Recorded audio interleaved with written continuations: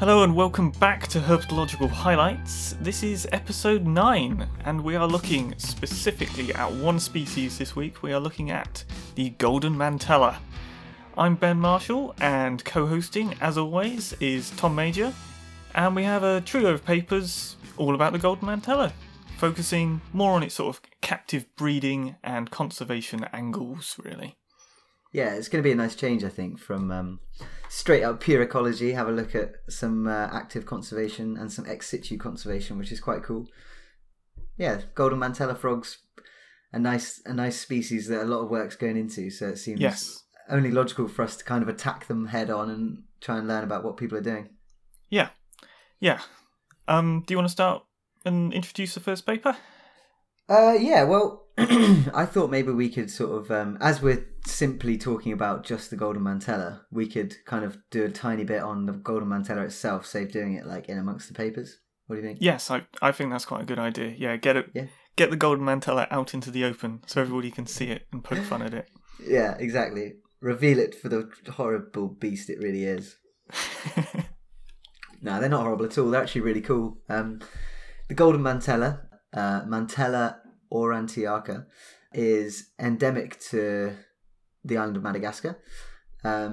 It's kind of found in, well, it's not in a coastal region. It's kind of slightly to the east, kind of central location, but it's got a really small range, hasn't it? It's got a range of, what did it? IUCN reckoned it was like less than 10 kilometres squared or something overall. Yes, super restricted, which is one of the reasons we have conservation efforts geared to protecting it, because if it's so restricted, it tends to be quite vulnerable. Yeah, that's right. And it's the range it does inhabit is kind of east of the capital Antananarivo, which you've reliably informed me is shortened to Tana. Tana. I think that's a legitimate shortening. Yeah, that's what we refer to it as. It definitely makes it easier for me to say. But yeah, so it's endemic to this area called the Moramanga district, which is in Alotra Mangoro in Madagascar. It's a really famous frog, actually, isn't it? I don't know about you, but at least when I was younger, golden mantellas were kind of one of the first frogs I was really made properly aware of, because they are kind of a charismatic face of a lot of conservation projects. One of the more famous frogs, they're really popular in the pet trade. They're also kind of widely represented in zoos. I think there's about 35 zoos that are kind of currently trying to breed them. The reason for that is this, as you mentioned, they are incredibly endangered with really, really a really small range. They're classified as critically endangered, and a lot of their population is very near to a mine, which obviously you don't associate mines with undisturbed forest. You kind of associate mines with like gaping chasms where wildlife used to be. So yeah, and if you want to put a number on those exports for pet trade stuff, 1994 to 2003, 116,000 frogs were removed from Madagascar. Cool. Wow. Yeah. Half of all mantella species taken from Madagascar. So the golden mantella represented half of... Yeah, during that period, yeah. Wow. I mean, that's crazy, isn't it? And that's just the stuff that we sort of know about. That's the stuff that's been reported on by a UN trade database. Yeah, wow. I mean, it is staggering the numbers of exports coming out of Madagascar, because I remember talking to you about we touched on it in the Phelsuma episode, didn't we? But there are numbers of like Phelsuma geckos and Europlatus geckos, number in the hundreds of thousands. Yeah, and chameleons as well. The scale of pet trade exploitation is phenomenal, really. It's worrying. It is bad, of course. Yeah, it's a shame. But then, as we're going to find out, the kind of captive husbandry thing is also incredibly important. And yeah, we talked a lot before, didn't we, about putting very endangered species in the hands of capable hobbyists as a means of conservation. But yeah, it's complicated. But yeah, I think they're sort of very small. Well, they're kind of small, golden frogs, aren't they? They're called golden mantellas because they're this uniform golden, reddy, yellow kind of colour. They're really striking with these little black eyes. Really, really nice little frogs. Yeah. If you want specifics on how big they are, males are around 20 millimeters, and females being around 22. I believe that's snout to vent length, that is. Oh, so they are. They're pretty little, really. 2 centimetre long frog. Yeah. But yeah, as we mentioned, kind of a conservation needs assessment was done on them, and the Amphibian Ark, which is an organisation promoting kind of captive breeding and ex situ conservation, really prioritised them and kind of decided they were going to need assistance. And following on from that has allowed a lot of research, which I reckon now is a good time to get into. Yeah. Well, I mean, we're starting off with a paper that's looking at them in situ, actually what they do and what they eat, where they are in Madagascar. So we're looking at a paper by Woodhead, Vensis, Vietes, Gamboni, Fisher and Griffiths, published in 2007 in Herpetological Journal, Specialist or Generalist, Feeding Ecology of the Malagasy Poison Frog, Mantella aurantiaca. And so, as the title suggests, they are looking at what these guys eat in the wild and how that is balanced between what is available and whether there's some sort of selection. Yeah. Picking other food sources over other food sources. Yeah, so exactly that. They went out and they did a big long transect line, which is just a line through the forest where they knew there was lots of frogs. And they captured, I think it was 65 frogs, and they compared what they had eaten to what was available in the environment. And the way they did that was they got all the stomach contents of the frogs via a method that they referred to as stomach flushing, which is... Yeah, I didn't want to look into that. That doesn't sound pleasant for anybody involved. No, I mean, I've never had my stomach flushed, and I'm glad, but, science. So, yeah. Well, actually, it sounds pretty uninvasive, and all the frogs went back unharmed. They basically just pump water into them until their food comes out, and then they put them back after. So just washed them out. Rinse out your frog. It's kind of like an enema, but from the front. Oh, dear. Yeah, no, pretty awful. But yeah, they then, once they had all the gut contents from the frogs, they did 1 meter squared quadrats, which they put on the floor, and they collected all the leaf litter where the frogs had been found, and they looked at all the different arthropods, which is basically all the invertebrates. Arthropods is a phylum that contains like arachnids, crustaceans, insects, butterflies, you name it. And they were just looking to see how the contents of the stomachs compared to the contents of the leaf litter that the frogs were surrounded by, and whether or not they were kind of choosing to eat different things preferentially despite there being little. So, if it turned out there was loads of ants in the frogs' bellies, despite ants being relatively uncommon compared to other invertebrates, they'd know that they definitely had a preference for ants, for example. Yeah, and the motivation behind this is that they are poisonous. They do have alkaloid poisons on their skin. And to get alkaloid poisons, they've got to come from somewhere. And there's quite a good study by Saporito et al. In 2012 that compares all the alkaloids and the presence of alkaloids across all, I think it's anurans. And Mantillidae, which the Mantella surprisingly belongs to. Yeah, that's their family, isn't it? Is part of 5 families which have alkaloid poisons in their skin.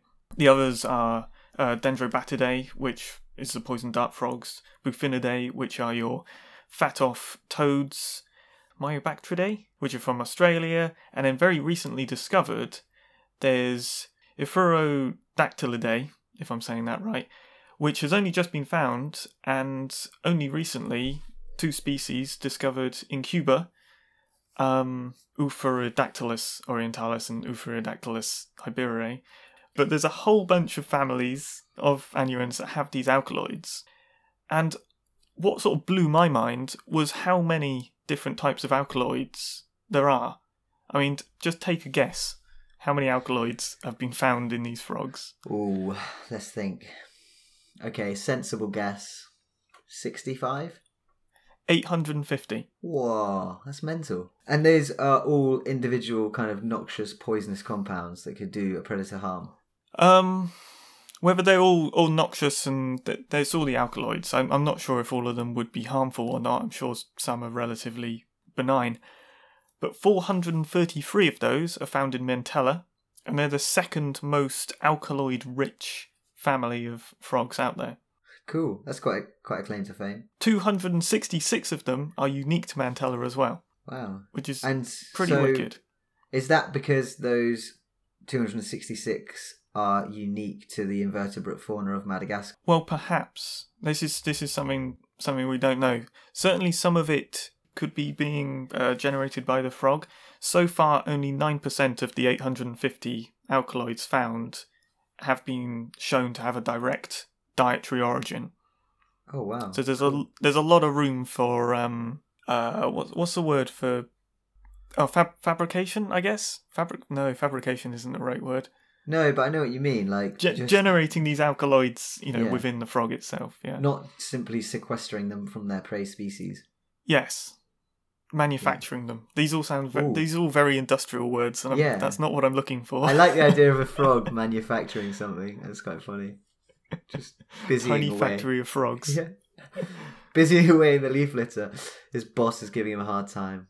But yeah, it's just fascinating the diversity of these toxins on frogs and how some of them are shared. I mean, we were talking about the similarities to poison dart frogs. There are 145 alkaloids that are found in both those species and species of Mantella. So there is crossover here. Right. But, that kind of links into one of the overarching themes of the paper that we're discussing, doesn't it? Because they were kind of anticipating that, I don't know if they actually specifically said it. Maybe I was anticipating it, but because it's thought that they sequester their toxins from ants and potentially mites, which have been shown to be a source of dietary alkaloids in other poison frogs. I kind of anticipated that ants and mites would feature quite heavily in their diet, but that wasn't actually the case. What was the case? The case was that they did a really thorough examination, didn't they, of all the different, well, obviously not species, but they kind of grouped them into families of what the frogs were eating in terms of all the different arthropods. And they've got really good diagrams to show how these arthropods were represented in the stomach contents and then compared them directly to the leaf litter. What you kind of see is that there wasn't really a lot of evidence for prey selection in the frogs, really, was there? No, it was... The diagram we're talking about is quite a sort of basic bar chart, but two bar charts next to each other, one from the stomach contents, one from the leaf litter. So it's this very nice, clear way of demonstrating, because you can just see, looking from one to the other, which bars are higher and which bars are lower, and the general sort of pattern and shape that the bar charts are showing. And it is very similar, bar a couple of shifts. Yeah, so I learned a new word reading this paper, and that was Myrmephagus. Myrmecophagus. Yes, I had to look that one up too. I hadn't heard it before. That's eating ants. Ants and termites, isn't it? Ants and termites, yeah. Yeah, so, some of my favourite frogs are Myrmecophagus, and I didn't even know it. But, this study kind of suggested that actually they're simply microphagus, which is where they just eat small things, which I kind of liked. But yeah, you were saying there was a couple of distinct exceptions. Two, actually, wasn't there? Notable ones in terms of disparity between what was found in the leaf litter and what was found in the frog's diet. One of which was flies, small flies. They weren't really heavily represented in the leaf litter, and yet the frogs seemed to eat a lot of them. Yeah. This was an interesting one. I think. They didn't want to. I don't know. I sense there was a sort of hesitation to really take that as a solid finding, because they couldn't guarantee that their method of looking through the leaf litter actually guaranteed them to find all the flies that the frogs were finding. Because obviously flies can fly, and therefore can get out of a leaf litter survey, perhaps if they're disturbed before the actual bulk of the leaf litter is captured. Yeah, exactly. Which does make sense. I mean, it seems perfectly plausible that that could happen. So Yeah, I think to be honest, to me, they've probably hit the nail on the head there. The fact that a fly probably presents quite an attractive prey item because it's buzzing around in the face of the frog. And yet, like you say, you try and catch a fly and it will probably fly away. So, yeah. The other one was the mites, wasn't it? Yes. There were a lot more mites than there were mites in the frogs' bellies. Mites were really common amongst the leaf litter, but they weren't well represented. And they kind of postulated two reasons why that might be the case. One of which was the fact that the mites are kind of the smallest arthropods, really, that are there. And they're quite cryptic, so they're actually hard to catch, they're hard to find. Or alternatively, it wasn't worth the frog's time to eat things that were so small. Both of which are quite convincing arguments. Yeah, and it's further backed up by the fact that although mites were quite frequently eaten, they didn't actually make up much of the volume of prey items because they're so small. So that's a lot of instances of trying to catch something compared to how much you're actually getting out of it. Yeah. Yeah. I did notice though, I read that these frogs, they've evolved their feeding strategy. If you've seen a video, I know you will have, you see those videos of the bullfrogs with the iPhone up next to them, and there's a video of a worm playing on the screen. Yeah, and they're all just banging their heads against the iPhone. They're all just like busting into it, like whacking it, knocking it over. Well, these golden mantellas have actually evolved not to do that lunge when they attack. They actually just gently stick their tongue out and kind of like get the food, which I thought was quite cool. And overall, what this paper kind of taught me was that these frogs do kind of like to chill and expend as little energy as possible. They just kind of sit in one place and like they move around occasionally, a little bit here, a little bit there, and just poke their tongue out eating tiny insects. Yeah, I mean, it's interesting you bring up the not jumping to hunt, because that's actually one of these traits which is related to I suppose microphagy, and is also seen in your poison dart frogs. There's a Vensis et al. 1998 paper that looks at the full suite of characteristics that are seen in both dart frogs and these mantellas, and sort of allow them to exploit this niche they've got. The first one we mentioned was skin alkaloids. The second is aposematic coloration, with their being bright yellow, and poison dart frogs are wonderful, wonderful colours. Yeah, they're sort of warning colorations. Third one's diurnal activity. The one you just mentioned, not jumping to hunt. They don't have forked tongues, interestingly. I didn't think that was... What? Yeah. Yeah. Well, duh, they're not snakes. Well, I don't know. I think I might have been missing something there, or maybe I've written that down wrong, actually. Maybe lots of frogs have forked tongues. I didn't know that. No maxial teeth and no vomerine teeth. So they don't have either of these teeth, these types of teeth, or tend not to. So they're quite gummy as a species. They're quite gummy, small size, 30 to 50 millimeters, and don't have a particularly broad head, because I suppose they're not, gape limited in any sort of way. But that's what you see across the poison dart frogs and mantellas, this sort of suite of traits that make them quite good, presumably quite good, at microphagy and filling in that niche.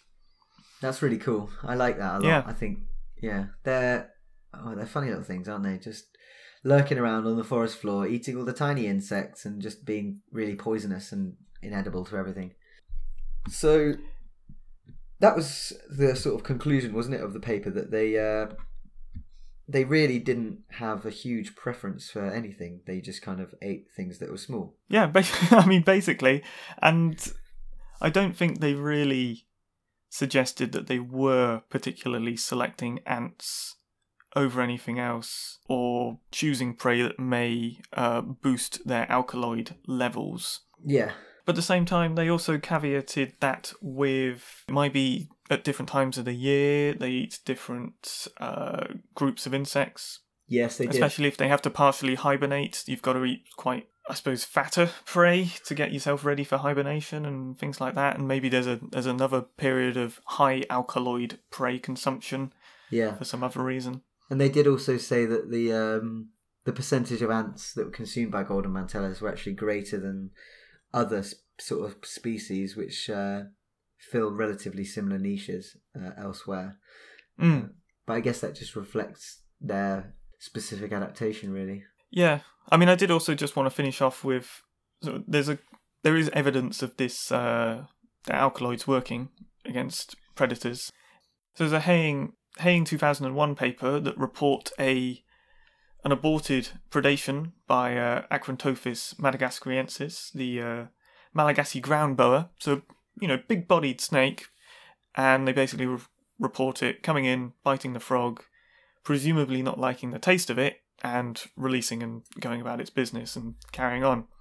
Cool. That ties into what you were saying earlier a little bit, doesn't it? Because it'd be interesting to know whether the same alkaloids that are poisonous are the same alkaloids that taste bad, or whether they're kind of different compounds that are related.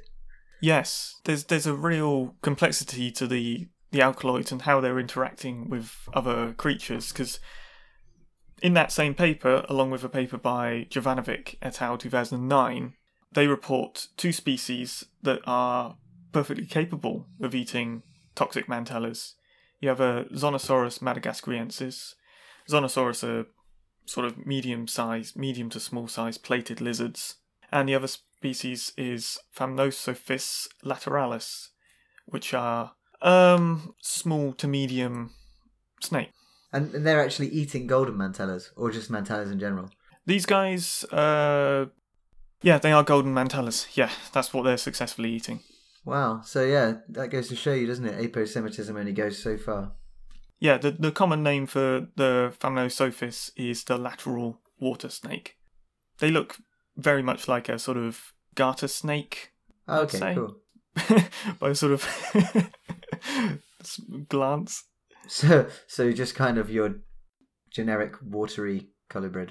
Exactly the sort of frog type of snake you'd expect to eat a frog. Yeah. Cool. Yeah. Oh, that's cool. So, yes, these frogs are... I don't know. Have you got anything else to say about that one? I think I'm more or less there. No, I don't think so. I think it's quite a nice dietary study. Yeah. I think it would be nice if it sort of expanded across seasons, because it would be really interesting to see if they could do a dietary study alongside a study of levels of alkaloid in the skin and how that fluctuates over the year along with prey abundance and consumption, to see if there is this sort of seasonal variation. That would be really neat. Yeah, that would be taking it to the next level. And I suppose this paper, I mean, when did it come out? This is quite an old one, isn't it? 2007, older than we usually talk about. Well, we wanted something that was their wild, natural lives to start us off, didn't we? Yeah, but I suppose this paper probably contributed an awful lot to the success that we're about to talk about in captivity that people have had, and just feeding them small insects and giving a little bit of a better idea of their ecology, really. Yeah, no, I think any information like this is hugely valuable for such a threatened species, absolutely. Yeah, so with that in mind, should we move on to paper number 2? Yeah. Okay, so the second paper is by Passos, Garcia and Young, 2017, Neglecting the Call of the Wild, Captive Frogs Like the Sound of Their Own Voice. This is published in PLOS ONE, and it's entirely open access, as all PLOS ONE journals are, so as we love, go and check it out for yourself. As we always say. Yeah, the one previously we just discussed, you can find it on the internet. It's old enough now that you can just find it, so... Yeah, these are all the ones we talk about today, actually, you can read online for yourself, which is good. And this paper the research was conducted by some people from Chester Zoo, and also sort of in collaboration with Salford University in Manchester, as was the next one we're going to discuss. Kind of the same people did both. Yes, we've sort of got a double header of Passos, Garcia and Young, both their papers coming out from what I presume are studies done at the same time. Yeah, it certainly seemed that way, and published in the same place. Yeah. But it's cool because, we're talking about these captive breeding efforts.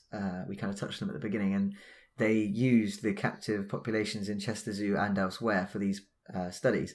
And they actually managed, staff at the zoo managed to find the time to contribute and get research published, which, I mean, if that isn't the function of a modern zoo, I don't know what is. I think it's really cool that we're sat here in 2017 reading research about an endangered species not just that a zoo has contributed to, but actually like actively published. I think that's really impressive. Yeah, I mean, it's nice to see the research community and the zoo community working in tandem. That's fantastic, isn't it? It is, and it's really cool to know that at Chester Zoo, they've got a portion of their golden mantellas which are on display to the public, which is fantastic, obviously, educating people as they go around. But then you've also got a second lot which are in the biosecure facility, which they're actively conducting research on. And so, you've got one kind of funding the other in a way, and I just think that's brilliant. I think it's really cool. Yeah, I mean, I think that's the way zoos should probably go, shouldn't they? They can't just be an attraction. Yeah, they have to be put to work in some ways, don't they? They're not just a repository for unusual creatures, are they, anymore? They've got to be No. They've got to be active proponents of conservation and research, and go Chester. It's wicked. I've never been to Chester Zoo. I plan on going because it's not a million miles from me. So it's not. Apparently, it's monstrous, and they have a huge number of animals that you probably won't see everything with one trip. Wow, that's pretty exciting. Actually, maybe I'll go tomorrow. Drop everything. Drop everything. I need to go to the zoo now. I can go and look at a golden mantella and be like, oh, there you are, small creature. I spent a lot of time reading about you. Finally, we meet face to face. Yeah. At last, I see you in all your glory. They're cool. Yeah. What was I saying anyway? Oh, yeah. So, this paper, back to the topic at hand. Neglecting the call of the wild, the frogs that like the sound of their own voice. We discussed frog vocalizations in episode 2, didn't we? We touched on the fact, well, we didn't touch on it, we got quite into it actually. The frogs call for a variety of reasons, really important for their social functioning. So males call to advertise to mates and impress a female. They also use it as a way of spacing themselves out and defending territory. So it's kind of important then that captive animals raised in captivity, because obviously they don't experience the full suite of things which would happen to a wild frogs, although every effort is made, I've no doubt, at Chester and elsewhere to encourage frogs to enjoy as much of the rich tapestry of life as they possibly can. Well, this is what's so important with the sort of 2009 paper, isn't it? Is you have these natural studies that you can draw upon to make your captive environment closer to reality, right? Yeah, exactly, yeah. And actually the last paper we're going to discuss kind of touches on the importance of that even more. But yeah, so really it's important that these frogs maintain a knowledge, kind of a weird way of putting it, but it's important that these frogs don't lose their ability to communicate in a normal way, because if they're ever going to be released and sort of bolster natural populations, they need to act in a normal way that the wild populations would kind of be familiar with, but also to kind of continue filling the niche that they did when they were wild.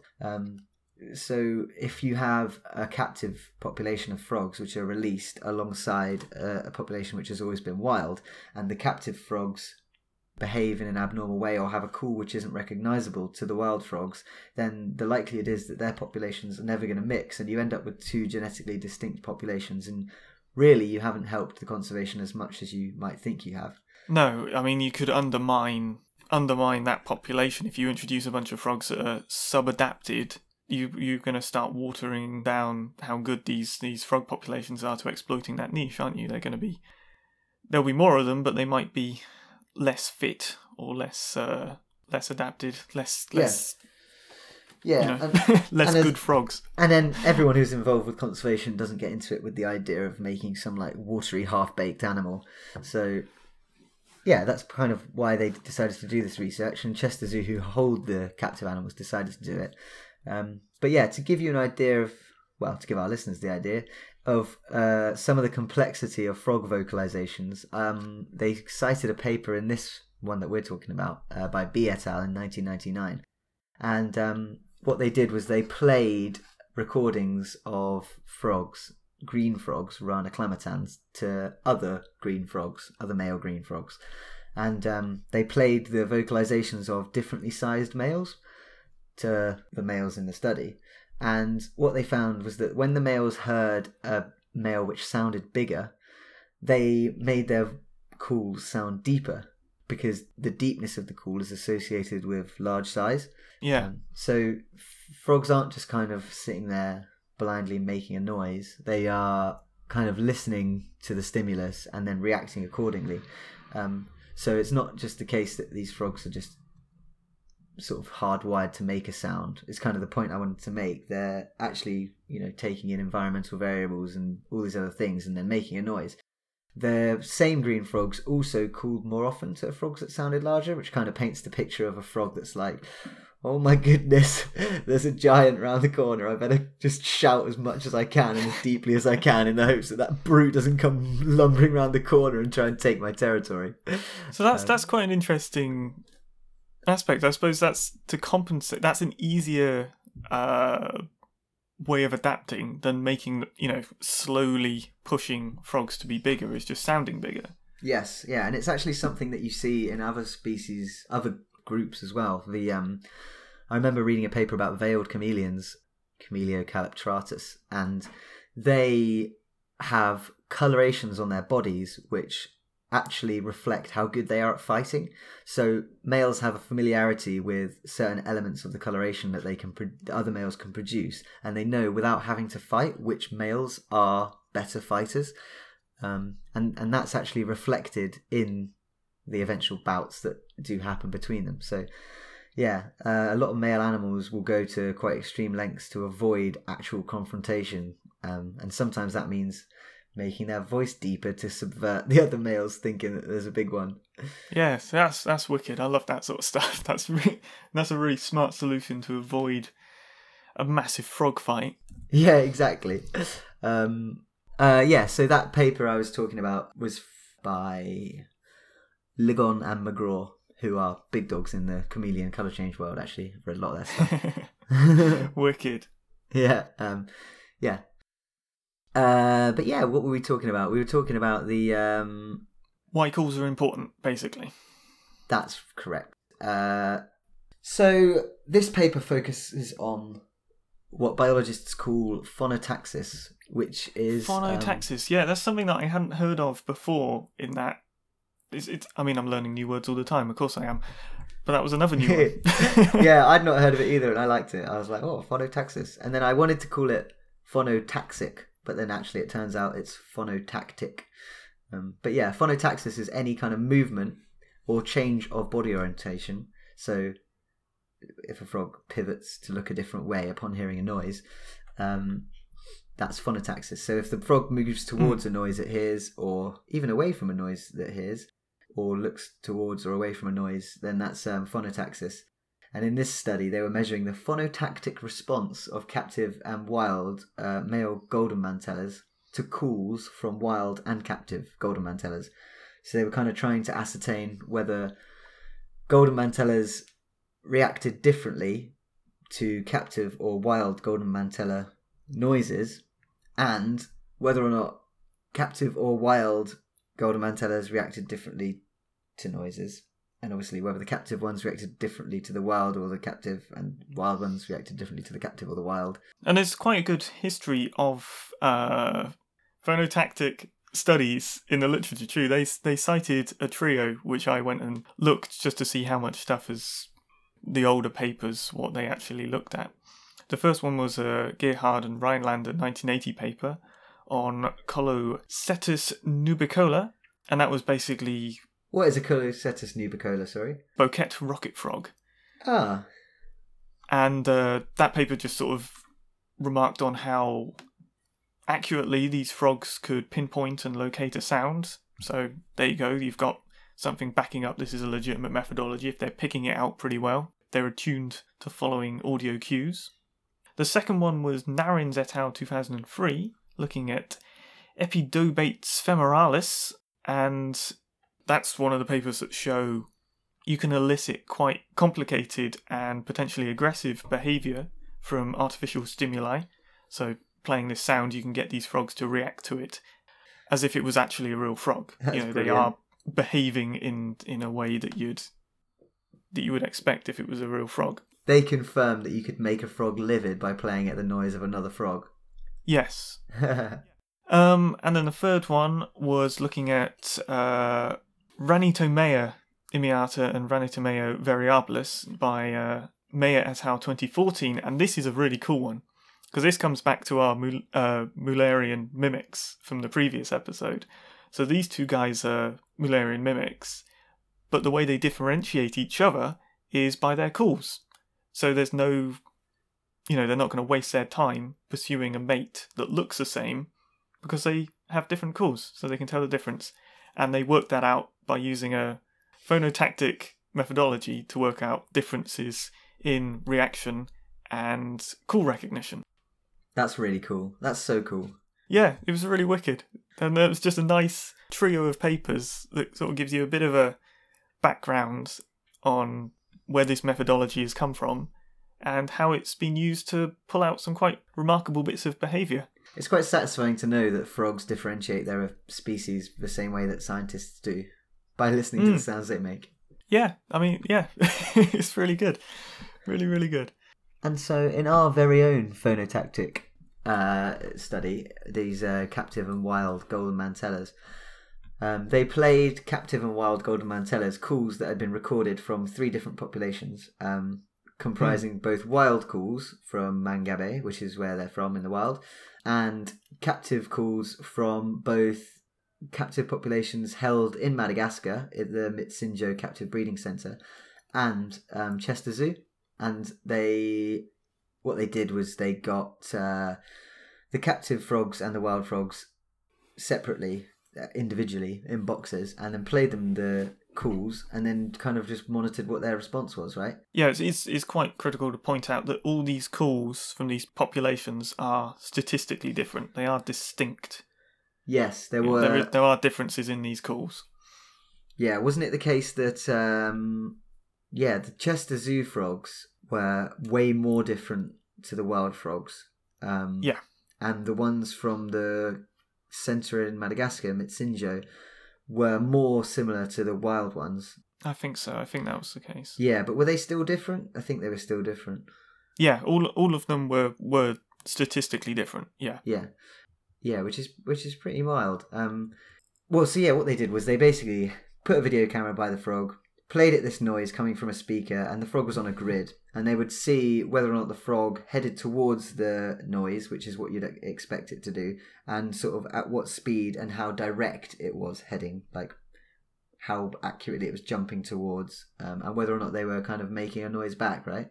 Basically, they were doing number of jumps, length of jumps, jump direction, path straightness, and overall duration. Yeah. And through those, you could get an idea of how promptly and accurately the frog was reacting to the audio cues. Yeah. And you mentioned that the frogs from Chester Zoo had a different call. And what they actually found was that the wild frogs kind of responded very similarly to calls of all the frogs, regardless of where they were from.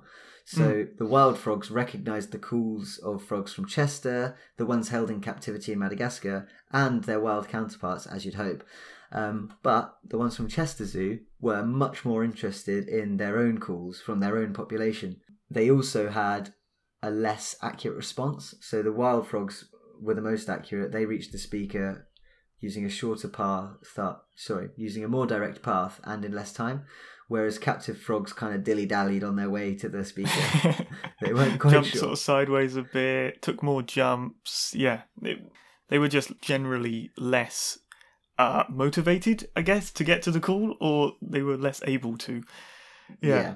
And like I mentioned earlier, the danger in this is I was talking about having 2 genetically distinct populations where the males from the captive population only attract females from the captive population, which is a possibility with this kind of research. And what that would mean, they call it assortative mating, which is where the frogs kind of sort themselves into distinct groups based on their lineage. And like we said earlier, that has quite bad ramifications for the genetic mixing and the genetic viability of populations. Yes. Yeah, I mean, I suppose it would come down to how golden mantellas breed, because maybe you could release just females if males are coming to females, and you could just use wild males and bolster it with captive females if that was something. If the females' recognition of calls didn't matter. That's an interesting idea, yeah, because they actually only checked males in this study, didn't they? Yeah, which I presume is because the males seek out the females? Well, they were playing male calls to males, so I think they were really. I don't know. Do males seek out females? I don't know. I have no idea. I don't know. It might have just been a proxy for all calls, essentially. Yeah. I think that was and kind of general understanding between captive and wild. That's what I sort of took it to mean. Yes, yeah. But yeah, so they kind of suggested a reason for this kind of enjoyment of their own calls, which they called the dear enemies. Dear enemies, yes. Yeah, and what that is where animals in captivity are kept in too close a proximity, or closer than they would naturally be, to their sort of male conspecifics in this case. So they're so well used to hearing the calls of males nearby because they're kept in like terrariums which are next door to each other, that they no longer perceive them to be threats, because obviously they can't maintain that level of an elevated stress response and excitement all the time. It's just not practical. Yes. So they kind of just become accustomed to hearing the males, and they're no longer exhibiting a normal response to the sound of the males. Yeah, that's sort of boosted too by the fact that any sort of territorial threat from other frogs, nothing plays out because they're in terrariums. What are they going to do? Yeah, like it's separate. So there's the cost of reacting or not reacting is essentially the same. Apart from if you don't react, you haven't bothered doing something.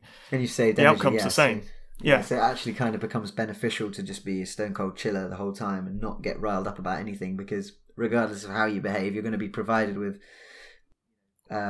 food and water, and you don't have to compete for good spots. And there's less competitiveness for good spots. Yeah, and there's going to be mating opportunities regardless, because you're in a captive breeding facility. That's your sole purpose. Yeah. So it would be really interesting though to get females into this mixture and see how females responded to the male calls.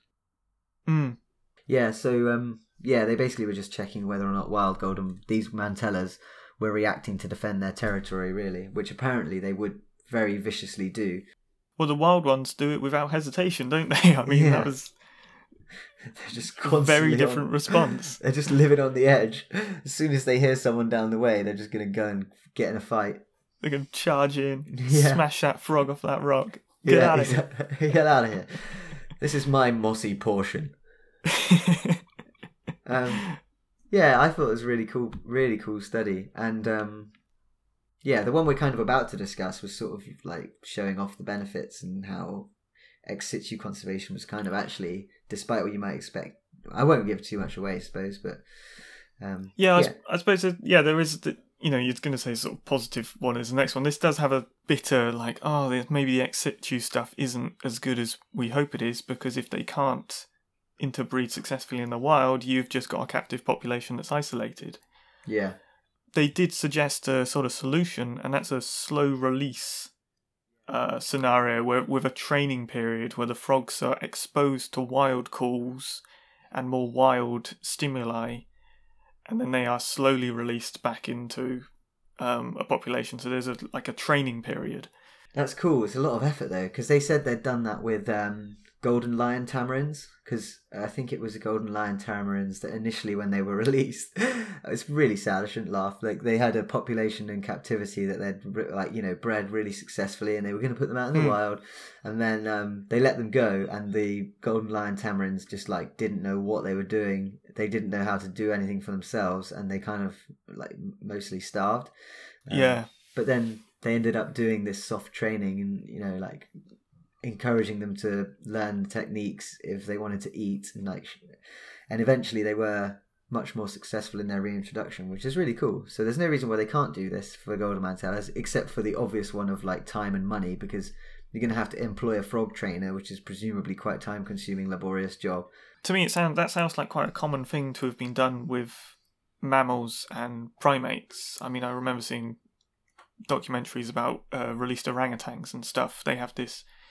They are taken out on longer and longer excursions into the wild from the captive breeding facility, and I mean, I haven't heard of an example with frogs, but I presume there is one, and I presume it works.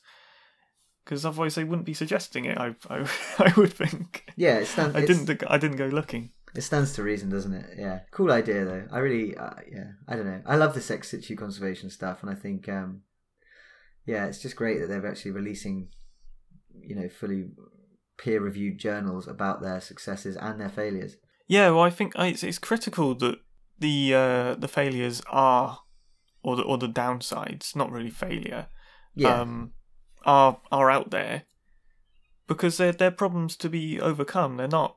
There's no flat out no, we cannot do ex situ conservation.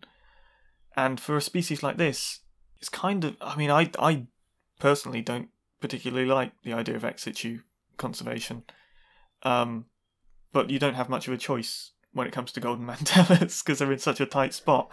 So yeah, I mean, I don't. Yeah, it's certainly not anyone's first choice. But yeah, with the golden mantellas, yeah, kind of a necessity, isn't it? Mm. Cool. Well, I reckon that rounds that one off. Shall we move on to the second paper by the same crew of scientists? Same crew, yeah. Same year. Same year. Same journal. Same journal. Same people. Yeah. So this one was by again Passos, Garcia, and Young, and this one was entitled "The Tonic Immobility Test: Do wild and captive golden mantella frogs, Mantella aurantiaca, have the same response?" Again, 2017 +1, absolutely free. Go and check it out. Same study groups of frogs, with the exception that there was an additional group of wild frogs, wasn't there? Because in the first study they only used one population of wild frogs, whereas in this one they used a second as well.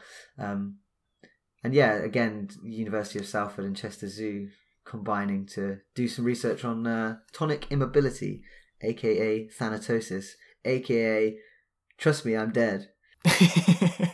Please don't hurt me. Yeah. I'm already dead. Yeah, so they're basically testing whether or not wild and captive golden mantella frogs have different feigning death responses to predators. So this feigning death is where an animal gets captured by a predator or is like seriously intimidated by a predator, and as a kind of a last resort in most cases it will just completely pretend to be dead, go limp, often go belly up, maybe produce a horrible smell, stick its tongue out. Yeah, and I actually always thought, like, I remember reading about this when I was a bit younger and always thinking, like, how on earth could this work? Like, how does it possibly benefit the animal to play dead? Because the predator's like, just got its foot on it. It thinks, oh yeah, this animal's dead. Like, you're not going to get away. But then I actually had a snake do it to me, which was a radiated rat snake, and doing some like measurements on it, what have you, and it just went completely limp in my hands. And my first response was just like, oh my god, I've killed a snake. This is really bad. I was like, oh no. I was just like bereft. I was like, oh, this can't be good. And then the second I like lightened my grip on it, it like flashed. Bam, it's gone. Yeah, flashed back to life, and it was like, see you later. Like, just gone. And yeah, so that's exactly how it works. The predator just thinks, oh, this animal's dead. I can have a little chill, take my time, get my dinner in a second. And yeah, the animal takes that opportunity to have one last flurry and make its escape. Yeah, and alternatively, it can also boost the look of aposematic coloration. Yes. So warning colours, it can just exaggerate those, or with the case of some snakes, they may have aposematic coloration on their undersides. So once they're flipped, pretending to be dead, that's then shown to whatever predator, and that might put them off. Yes, yeah. Same goes for the rough-skinned newt, Pterica granulosa. Newt. Yeah, exactly. One they mentioned in the paper, this American newt. They Johnson and Brody in 1975 did some trials with chickens. And they did you read this paper as well? Well, no, but Brody et al. Have done loads of work with those newts and their predators and the sort of toxic arm race. Yeah. Which they are involved in. Yeah. It's really cool. Very interesting stuff. Well, what they did was they had a load of these newts, which were dead, from a captive breeding project, I assume, and they had chickens, and they were kind of testing out which positions of newt were the chickens were least likely to eat. And they actually found that the chickens were much less likely to eat a newt that was belly up, showing this aposematic warning orange coloration. And they also quickly learned that the orange ones were poisonous, which is, kind of a really cool old study demonstrating the effectiveness of aposematism and the feigning death, which presumably being golden, when the golden mantellas turn belly up and expose this bright gold, the predator's going to get a big eye full of gold, and if they are going to be put off by a coloration, then that's the time. Yeah, at that point you're pulling out all the stops to prevent being eaten, aren't you? So yeah, everything you've got. This is a full-on, like, my stress hormone levels are at an all-time high. A load of processes are going on in my brain to tell me that it's time to stay perfectly still and turn upside down. Crazy. Yeah, quite. It is a bizarre evolution. You think, it's really cool. But yeah, so this tonic immobility is what they call it. This thanatosis, this feigning dead, and longer bouts of feigning death are associated with more threatening situations.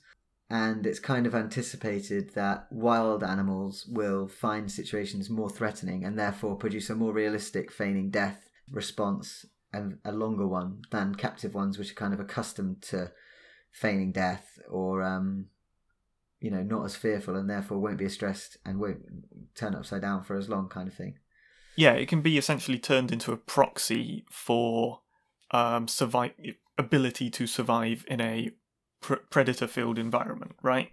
Yeah. It's how good are they going to be in the wild? It's interesting though that is the methodology, because at least in my experience, it was as soon as I released my grip, the snake was just like, "Whoa, this guy's not paying attention. I'm gonna go now." But let's say, they're talking about what they're measuring is how long they stay immobile, don't they? Yeah. So if you've got a frog that only stays immobile for 10 seconds and then gives up, it's game over at that point. But if you stay immobile for a minute, you've got a lot bigger window for that predator to loosen its grip and you to get out before you give up. Yeah. Being as the predator in this experiment was the human hand, it kind of never ever leaves. The frog's never left alone, so it would make good sense for the frog to continue that response indefinitely. Yes. Well, because it's that is your last line of defense in this situation. So giving up on that is, death, right? So sticking at it for as long as you possibly can, is going to help. And their hypothesis was that captive golden mantellas would not go tonically immobile for as long, because they would be habituated to humans, occasionally handling them for cleaning or feeding or just generally being around. These ginormous hands aren't completely alien to them. And so they would likely not be immobile for as long when they were squeezed by one of these hands. Yes. So what they compared the frog's reaction from two wild populations, the Mangabe rainforest, which was the same as the previous study, but also frogs from the Ambatovi mining site, which are a mixture of wild and translocated frogs. So frogs that have been put there from other areas where they've had to be moved because of sort of mining activities and the like. And they also used two captive populations, the same as the previous study. One lot from Chester Zoo and one lot from the Madagascar Mitsinjo Association Captive Breeding Centre. I've realised we didn't point out that the captive population in Madagascar is only one generation removed from wild frogs. That's right, yeah, they're F1. So the Chester one is more distantly related to originating population. Yes, yeah. Would they be more distantly related or just more generationally separated if they're... but more generationally separated. I'm not saying there's any sort of...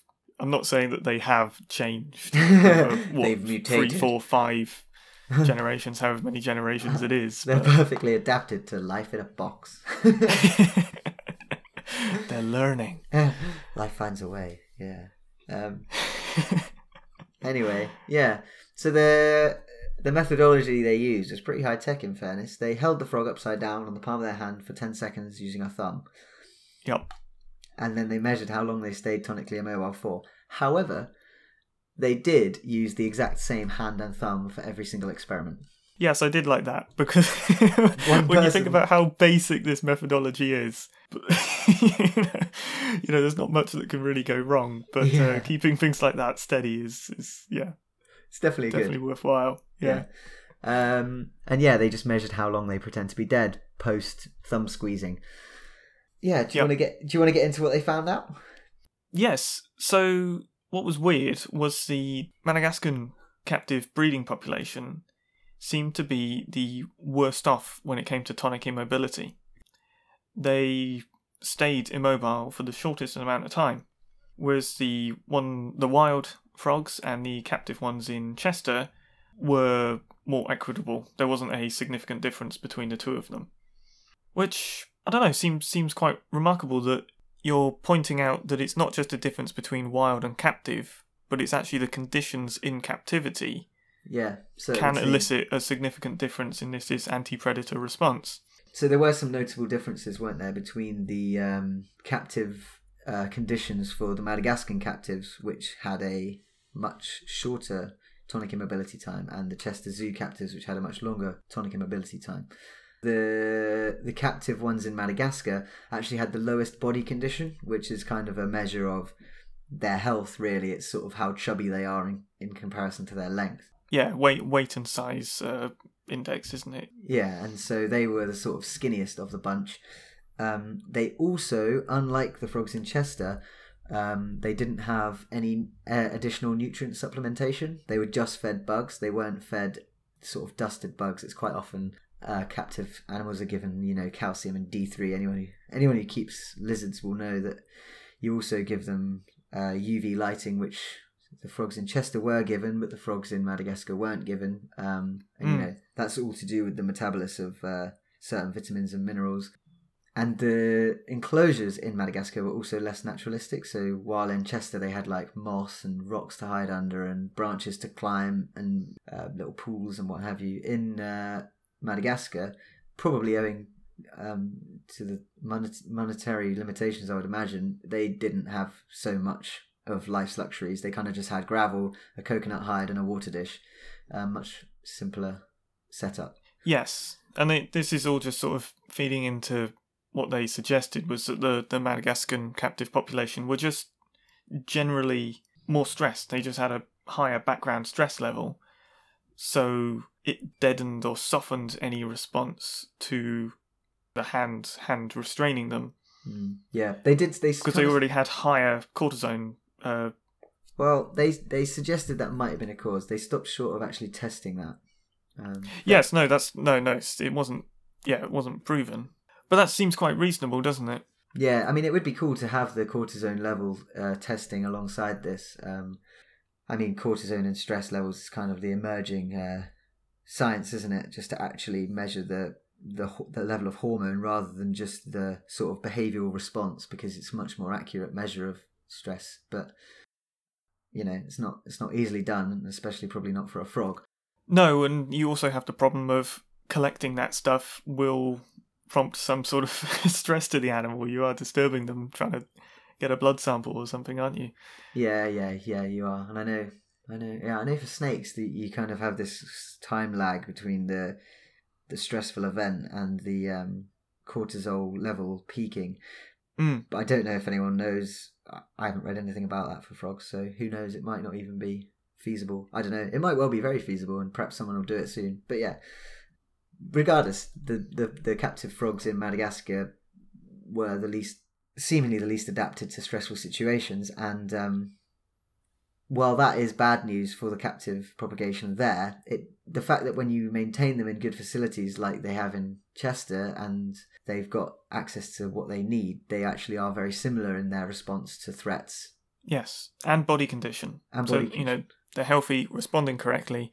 We did just previously mention that the calls might be a bit funny, but this is precisely why these studies are being done, to try and narrow down these aspects of natural history and natural biology that you need to integrate into a captive environment to produce a population that can be feasibly reintroduced and to bolster wild populations. Yeah, absolutely. And it's good to know that the Chester population can be sort of, they're not just going to sort of hop around willy-nilly. They're going to actually react to stress in a way that Mother Nature kind of once upon a time intended, right?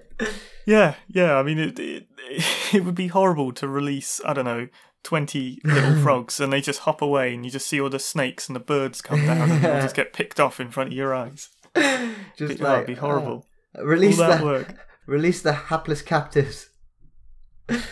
Terrible. Little did they know. Yeah. But that doesn't seem to be the case. No, absolutely not. And for the Chester Zoo ones, anyway. Yeah.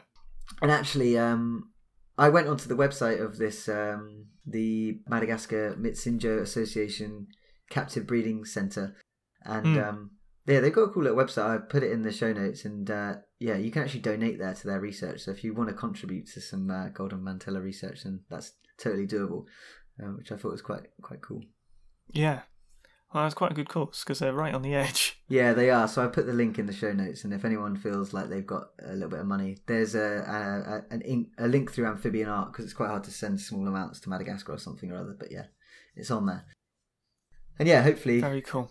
Hopefully, more research into these really awesome little bright orange frogs. Yeah, and hopefully some solutions out of the research for the disparity in cooling.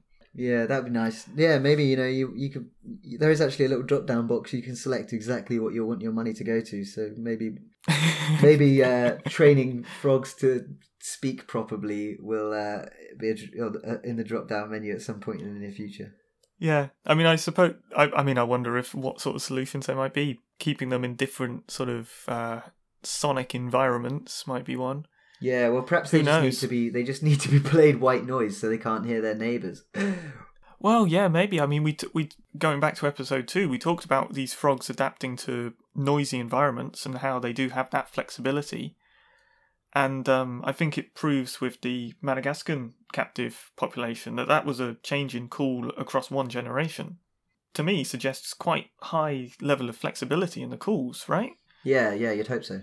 So I feel like if they can learn it or unlearn it, they can relearn it in a generation or two and or three. It feels solvable, doesn't it? Yeah, and it would be quite fun to set up some kind of frog arena where the males have a chance to learn how to fight before they go into the wild.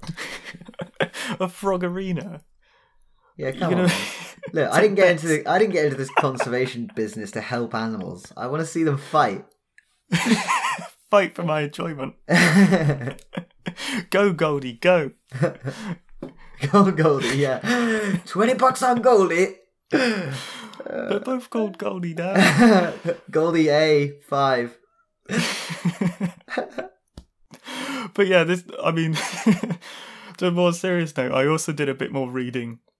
Because that seemed to what these papers really came down to was captive environments and how key that was. So there was a paper by Berghardt in 2013, which is all about amphibian and reptile keeping, basically, and discusses all the perhaps less... Like, we think of mammals and birds and stuff as needing enrichment in their captive environment, don't we? Yeah.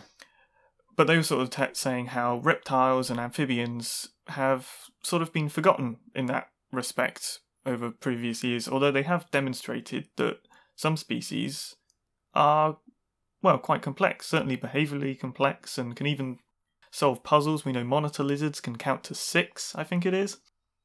And this is a sort of aspect of research that hasn't really been capitalised on yet, and is something that we need to do if ex situ conservation is really going to take off and be successful, is you've got to keep these animals in good conditions and enriched, and to maintain all these behavioural adaptations that would help them in the wild. They give it a good example of the South African clawed frog is one that has this wealth of information behind it, because it's been used in biomedical studies so often that keeping it alive and breeding it well in captivity is, it's got the money behind it, so it's been done very well, and that information is present. It'd be nice to move towards that for a lot of other captive populations. And I'm sure the information's out there. We know there are loads of captive breeders out there, both private and in zoos, that are doing fantastic work to keep, populations up. I mean, we talked about this before, but it feels like there just needs to be that formalisation of it so it's published and Yeah. accessible to other people. So there's a better information sharing. Yeah, definitely. And you do see that, like, there's certain kind of species. I know there's a lot goes on with, what do you call them now? Somalia bolani, the Boland's python. They are, there's like a very small group of hobbyists, the Facebook group, which is how I know about it, but they're kind of like on the cutting edge of trying to encourage these animals to breed, and they're all kind of experimenting with different strategies, and 1 year one of them will get a clutch of eggs but only one will hatch, and then the next year some will have limited success, and they're kind of all in a not formalized way, but in a very scientific way, in as far as you can over Facebook with disparate people. Yes, they are doing their very best, and they're doing a lot more than science is, which is fantastic. But like you say, if there was just some kind of repository for their successes beyond the world of social media, it would probably go a long way in the future to help. That's what I think we need, is something that documents the lineages of these captive animals, and just more documentation on how they've been kept. Like, just really just formalize it, because people are doing it. As you say, people are doing it, and there is success out there. Yeah. But yeah, there we have it. Our little ex situ conservation golden mantella hype train draws to a halt. I did want to, before we finish on that, I did want to ask you one question: whether you heard about Ecuador selling endangered frogs to undermine the poaching activity of them. Did you hear about this news story? I did hear about that. I think we've talked about that before, haven't we, me and you? Maybe not in an episode of this, but I think we discussed it. Yeah, so it's basically the breeding of, what were they? They were...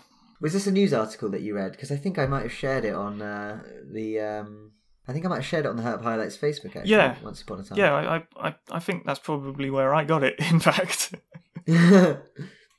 But yeah, go on. What were you going to say? I don't remember it that well, but yeah, let's get into that. Well, I just wanted to sort of get your opinion on it. The idea of setting up a captive breeding population and then selling them on to the pet market as a way to counter poaching and taking from wild populations. And whether that is actually something that's should be encouraged and is ethical and would actually help reduce poaching, or it's going to just sort of not, because poaching's still going to be quite cheap, isn't it? So I think fundamentally it's a good idea, and it comes from the right place. I'm no expert in this, so a lot of what I'm going to say is probably just conjecture and nonsense. But my fear would be that the way I perceive trade in rare and endangered species to work is that the very thing which makes them attractive is the fact that they're rare to a lot of people. And so it could be that once you flood the market in this way, the market may not stay flooded for long. Because I hear from sort of like hobbyists of snakes and stuff, numerous friends that we share of hobbyists. I keep snakes, and they say a lot of people who are a bit older talk about times where certain species which are really hard to get hold of now have been really, really popular and like really hard to get and really expensive. And then likewise, similarly, there's species which in the past have been really abundant and easy to get hold of, which are now really, really difficult to get hold of. And my concern would be that there wasn't enough people who were interested in keeping these animals as pets if they weren't easy to keep, that eventually the interest would wane because they were common, and then it wouldn't be reasonable for the people who initially flooded the market as a means of conserving them to keep doing so, and they'd eventually wind up 10 years down the line, 15 years down the line, being just as rare as they initially were without any impetus for anyone to keep flooding the market, and the whole cycle would repeat itself. Yeah, so it would just be waning on fashion and and scarcity. Yeah, I'm not sure how eloquently I put it, because that was a bit of a train of thought, but yeah, like that would be my principal concern, because it's a really nice idea, and I think like from my limited understanding of economics, fundamentally it should be a good idea. Yeah, well, that's what makes it so sort of interesting, is this intersection between what is essentially turning these frogs into a commodity, I guess, but sort of well intentioned, and I wonder how long that will actually last, before it just comes into another, it's another money-making scheme that, I don't know. I'm just skeptical that it will actually. I like it in principle to undermine poaching because I feel like poaching will happen regardless. But to just go over people's heads seems like it's not particularly sustainable because there are still whoever. I don't know who these poachers are. I feel we've made this distinction previously. It's like if they're poachers that's their only source of income, living off whatever rainforest and making use of that rainforest in whatever way they can, just going over their head and selling frogs is not going to take away the problem. It's just curing a symptom.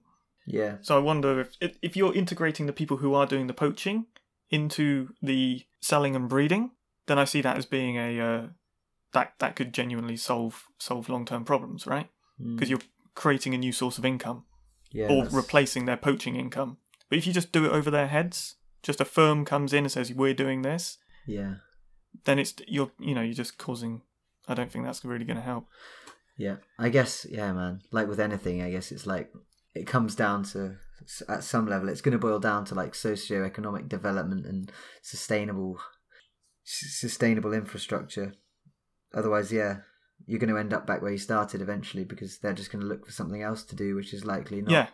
Not what we perceive to be good for the rainforest or whichever habitat it is. Yeah, no, that's a really good point. It's a really good point. I mean, that's unfortunately, I didn't see in the news article whether they were working with previous poachers or something, because that's something that happens in Africa, isn't it?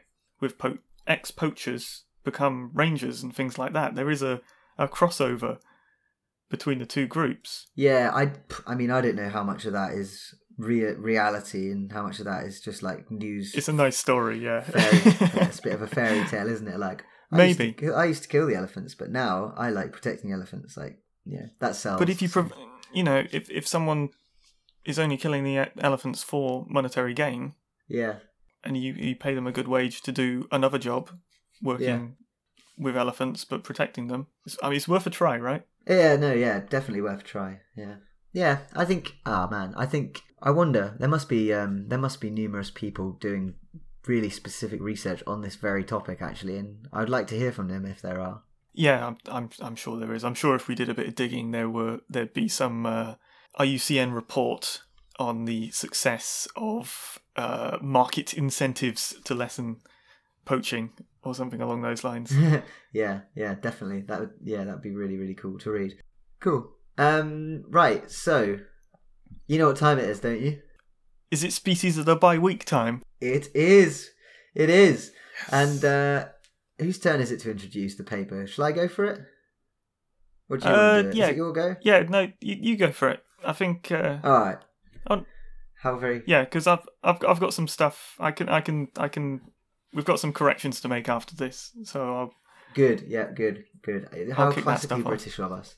So our Species of the Bi-Week comes from the paper Gunther and Richards 2016 description of 2 new species of the microhylid frog genus Oreophrine, Amphibia anura microhylidae, from southern Papua New Guinea. And this was published in Vertebrate Zoology and is delightfully open access. So if you fancy having a read, go and check it out. So 2 for the price of 1. Yeah, double whammy. I always think it's quite generous when scientists give us 2 species in one paper. And, I read this one. I was in a mood where I had a voracious appetite for a frog I'd never heard of, and this paper provided double dose. Yeah. So, which one's your favourite? Oh my gosh, the second one, Oreophrine pseudounicolor. Yeah, so cool. It's so cool. The first one's nice, but the second one, I mean, it's just a little bad. Mind blowing. Well, let's do the first one first and finish on the better one. Yeah. Can one species ever truly be considered better than another? Yes. Yeah, I think so. I mean, you can put this one next to that one. So the first, as it mentions in the title, these species are from Papua New Guinea. Papua New Guinea Papua is the island, and New Guinea is the eastern side of the island. Papua is split down the very centre. It's a big island. It's like the second biggest island. These frogs have actually been around in the scientific knowledge since 2001. Mm. They've been waiting years to be described. They were spotted a long time ago by one of the authors. Well, I think it's Gunther, isn't it? Is it Gunther? Yeah, well, he certainly described other species. So I presume that it's been a series of excursions, and they found a whole bunch of frogs, and it's just taken a long time to get through the backlog. More than likely. As we see in other parts of the world. It's a lot of work to describe a species. Yeah, it is. Yeah. And even they were saying perhaps nearly half of the frogs there are still undescribed. The first species is Ornithine flavomaculata, which basically means yellow spotted. Flavo being yellow, maculata meaning spotted. Simple. Now, we like that. Yes. Descriptive, to the point. The name's going to reinforce the visual that you see. And these guys are pretty, quite small too, 20 to 30 millimeters. So, a generous thumbnail. And they are rather stunning looking, really. I mean, I know we were saying this is perhaps the less attractive of the two frogs we've got, but these guys are pretty remarkable in their own right. It's quite rich, orangey reddish colour, paler, sort of tan-coloured eyes. And they've got these beautiful yellow spots just on their sort of rear flanks, which I presume is where the name's coming from specifically. Flavomaculata, yeah. The groin. Yeah. The groin. Is that a groin? They called it the inguinal region. And I was like, what's an inguinal region? Where's my inguinal region? And and I just googled it and it said the groin of an animal. Well, I suppose it's because frogs are all backwards, aren't they? Yeah. I mean, that's why they were once known as the back to front Jumpy Man. What is that? Oh, well, that's the back to front, all upside down, lives in a stream Jumpy Man. I like to call him the fly eater. You know, the leaf litter bug muncher. Leaf litter bug muncher. Oh, that's spot on.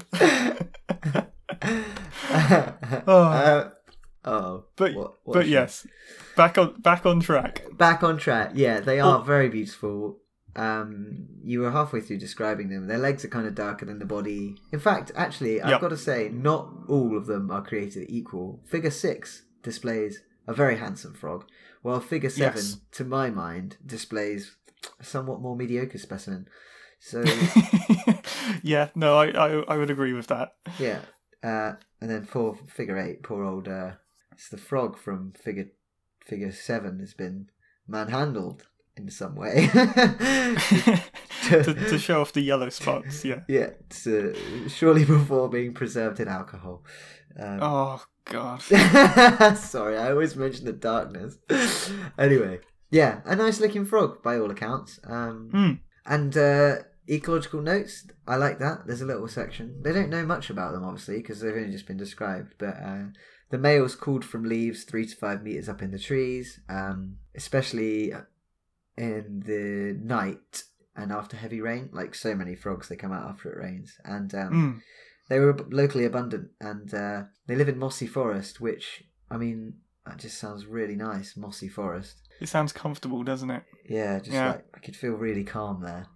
But yeah, they were hard to catch because they like elevated perches in steep, broken limestone karst, which we've discussed numerous times as this crazy, jagged terrain formed of weathered limestone.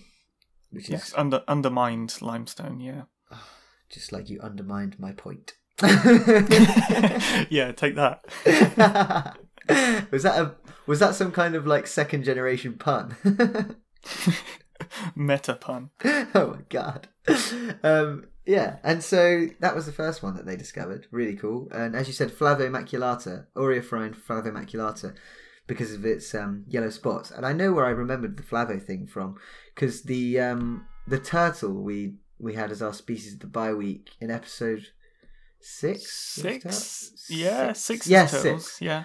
Was called Elsea flaviventralis because it was the yellow-bellied or cowardly snapping turtle. See, I love that. That's why we like these descriptive names, because you start connecting these dots between traits, between species, because it's all inherent in the name, isn't it? I love that. It is cool. The only danger will be when the frogs which are waiting to be described are described, and there's another one with the yellow spot in the inguinal region.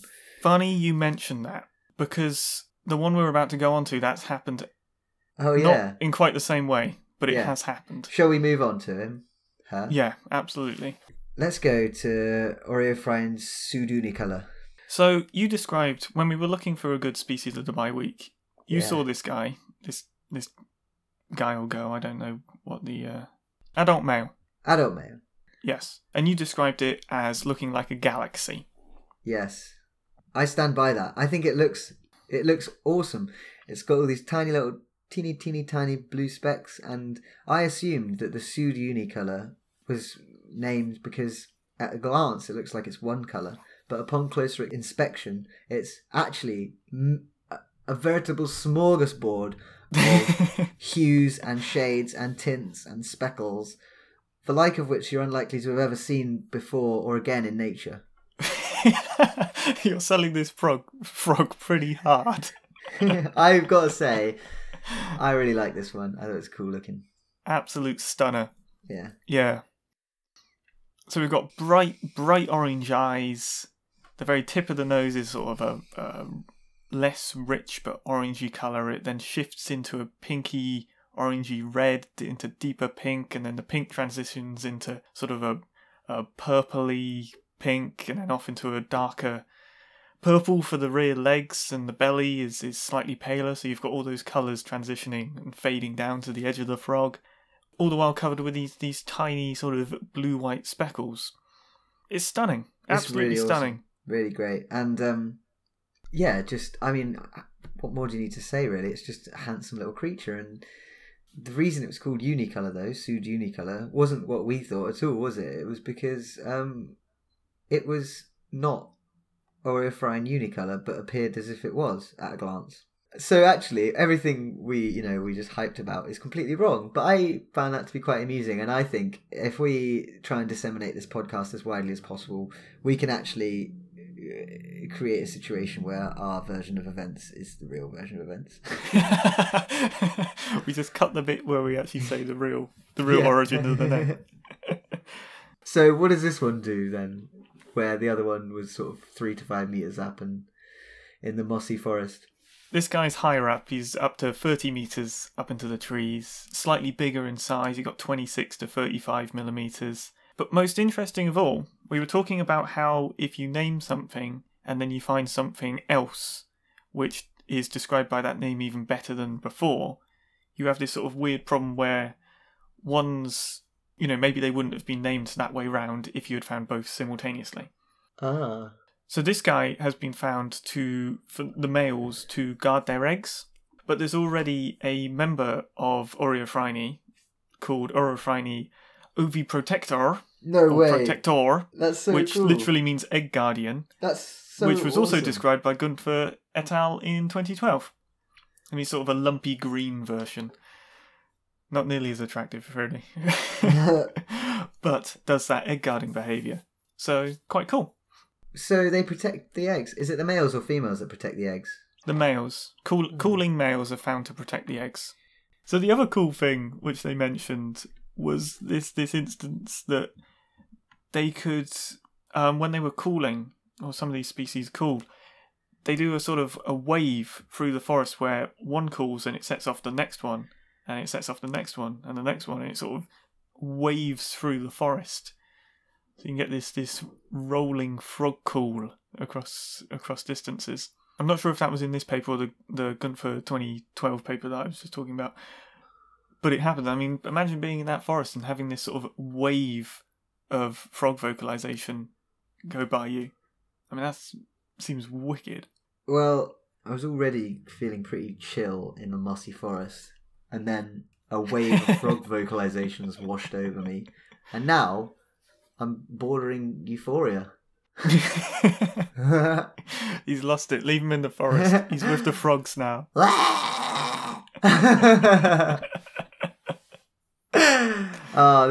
These are a cool species. I'm glad we managed to find some frogs as well to go with our golden mantella.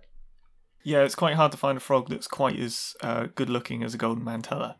Yeah. But Old Orophryne Sudunicala. Definitely giving it a run for its money. Yeah, they're really cool. Yeah, well, I think we've done our double dose Species of the Bioweek justice. I think so, yes. Now, we've got some sort of other business. Corrections and clarifications. Oh! Yeah? Yeah, nice. I would have just been like, AOB. What? I used to work for the council, so it's called Any Other Business. Oh, well, that doesn't sound nearly as exciting. No, it's not. It's not as exciting. So clarifications and corrections is way better. So, I think it was me that said it. So I'll start off. I know it was me that said it. I'm sure it was. No, Ben, don't blame yourself. It could just as easily have been me, and I had it in my notes as well. Well, I don't think so because it was basically I used it as an excuse to play another frog call. Oh, really? Oh, this isn't the taxonomical mishap. Well, no, it's exactly the same. Yeah. Oh. Because the only reason that this came up was because I wanted to play the call from Seychellophryne gardneri. Yes. And I said that they were closely related to our purple frog. Just to clarify, we're now discussing corrections to episode 7. Oh, yeah, of course. 7, Fossorial Frogs, episode 7. Which wasn't our latest episode, but we ended up recording episode 8 very quickly after episode 7, so we didn't get a chance to make these corrections. Yes. So basically, we have the frog that I played the call for and our purple frog, and I said they were closely related, but that's not necessarily the case. Because actually, our purple frog is in its own family as of more recent papers. There's Bijou and Boycent and Rowlands 2003 and 2009 respectively, which show that there was a split 120 to 80 million years ago separating these sort of frogs originating from the Seychelles and that sort of area, Zooglossidea, and our purple frog, which belongs to Nacibactrachidae. So they've actually been separated for quite a long time, and while they're not closely related because of that long separation, they are the closest relatives that exist for the purple frog, which is why I think I made that mistake. Well, I think it's easy enough to make, isn't it? Yeah. Well, there's a difference between being closest related and closely related, though.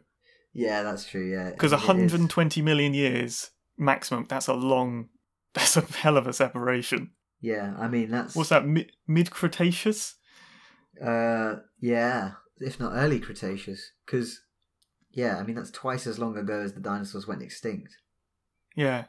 So basically, their separation was caused by vicariance, is when you call it when there's a continent separation, so they're split by virtue of moving plates. Yeah, because India and the Seychelles used to be kind of part of the same supercontinent, didn't they? Yeah, but that seems to be what's accepted now, is that they're separate families, and our purple frog belongs to its own family. And actually, at the time of recording, was the only described species of that family. But as of 2017, and a paper by Janani Vasudevan, Pratini Dutta, and Agarwal, they describe a new species, a second purple frog. Yeah. Nacibactrachus bupathi. And this was really neat because part of the reason, or part of the way they ID'd it, was using the paper we talked about, the Thomas et al. 2014 paper, with the calls. So it's all sort of come in a sort of beautiful circle. That there's now it's all worked. There's a second species, quite a cryptic species, unsurprisingly. And yeah. That is really nice. And I did a little bit of reading about these Bupathi's purple frogs. And they've got weird tadpoles that they've got like a sucky mouth. And they the technical term. Yeah, they got a sucky mouth. And they use it to cling to rocks behind waterfalls, which start after heavy rains. And then they graze on algae, which grows following heavy rains. Hence why the frogs come out. I mean, which came first, the chicken or the egg? But the monsoons trigger these frogs to be active, and then, a little way down the line when the tadpoles hatch, the monsoons allow them to eat on algae. and they spend about 120 days in the torrent eating algae before they metamorphose, and that's actually the longest amount of time this creature ever spends not subterranean. That's pretty cool. Yeah, it's quite cool, isn't it? That's their outdoors life. Yeah. Kind of like if humans went to primary school as normal and then thereafter lived in a subterranean dungeon. Only emerging for 1 week of the year when it was raining to copulate furiously with everyone else who'd also emerged. See, that's a very different... I'm just thinking of the film Time Machine now. The Morlocks. It's a very, very different film. Yeah. For us, it's a terrible dystopian nightmare, but for Bapathi's Purple Frog, it's just another day at the office. Oh, you don't know. They might be tragically depressed every day of their life. They might hate it. It might be a dystopian future for these poor frogs. Do you think like time slows to the grinding halt and they just pray for rain? And then it's gone in an instant. Oh man, terrible. God, what is their perception of time even like? How do frogs perceive time? There's a PhD for you. That's not a PhD. That's the beginnings of an existential crisis. Yeah, you're probably not wrong. Yeah, thank you. It was Mark Schertz who gave us those corrections. Yes. So cheers, Mark. Yeah, it's nice to know you're listening and keeping a track of our errors. Hopefully there won't be any this time, but if there are, let us know. Oh, well, I call it a 50-50 chance. Yeah, I do as well. I reckon 50-50 is being generous to us, to be honest. But yeah. Yeah, they're a separate family. They're not closely related, but they are the closest relations. 120 million years probably separates them, but could be as small as 80 million years. And we have a newly described species that, is also found in the Western Ghats, if I didn't say. So they're right alongside. Excellent. So I think that just about rounds up our episode, doesn't it? I think so. I think we've done sort of captive setup with Golden Mantella's some justice, some sort of little insight in how that's going. Or the outcomes of some of those frogs. A little background of Golden Mantella in the wild and what they eat, and why they sort of look like poison dart frogs but aren't. And a rather radical double bill of species of the bye-week. Yeah. Some really cool new frogs of the genus Oreophrine from Papua New Guinea. As always, like we just mentioned, any comments, corrections, questions, please get in touch. There's various means of doing that. You can email us, herphighlights@gmail.com. You can also get in touch with us, facebook.com/herphighlights. Give us a like. Alternatively, you can interact with us over Twitter. We are @herphighlights. What else? All the show notes are available. Every paper we've mentioned should be up in the show notes at herphighlights.podbean.com. That's where you're guaranteed to get the full list, because I know iTunes and places do cut them off after so many references. We hit the limit every single time with iTunes descriptions, unfortunately. They're not ready for this fully referenced podcast. No, well, it's almost as if the iTunes description is not meant to put a full reference list in. I don't feel like that's something most podcasts do or attempt to do. Are you telling me there are podcasts without extensive bibliographies? Yeah, that might be something. Oh, well. So thanks for listening. Yeah, thank you for listening. Yeah. Hope to talk to you. Well, talk at you, I guess. Next week, next 2 weeks. Sorry, next fortnight. Oh my gosh. Chaos. Thanks for listening. Cheers. Cheers.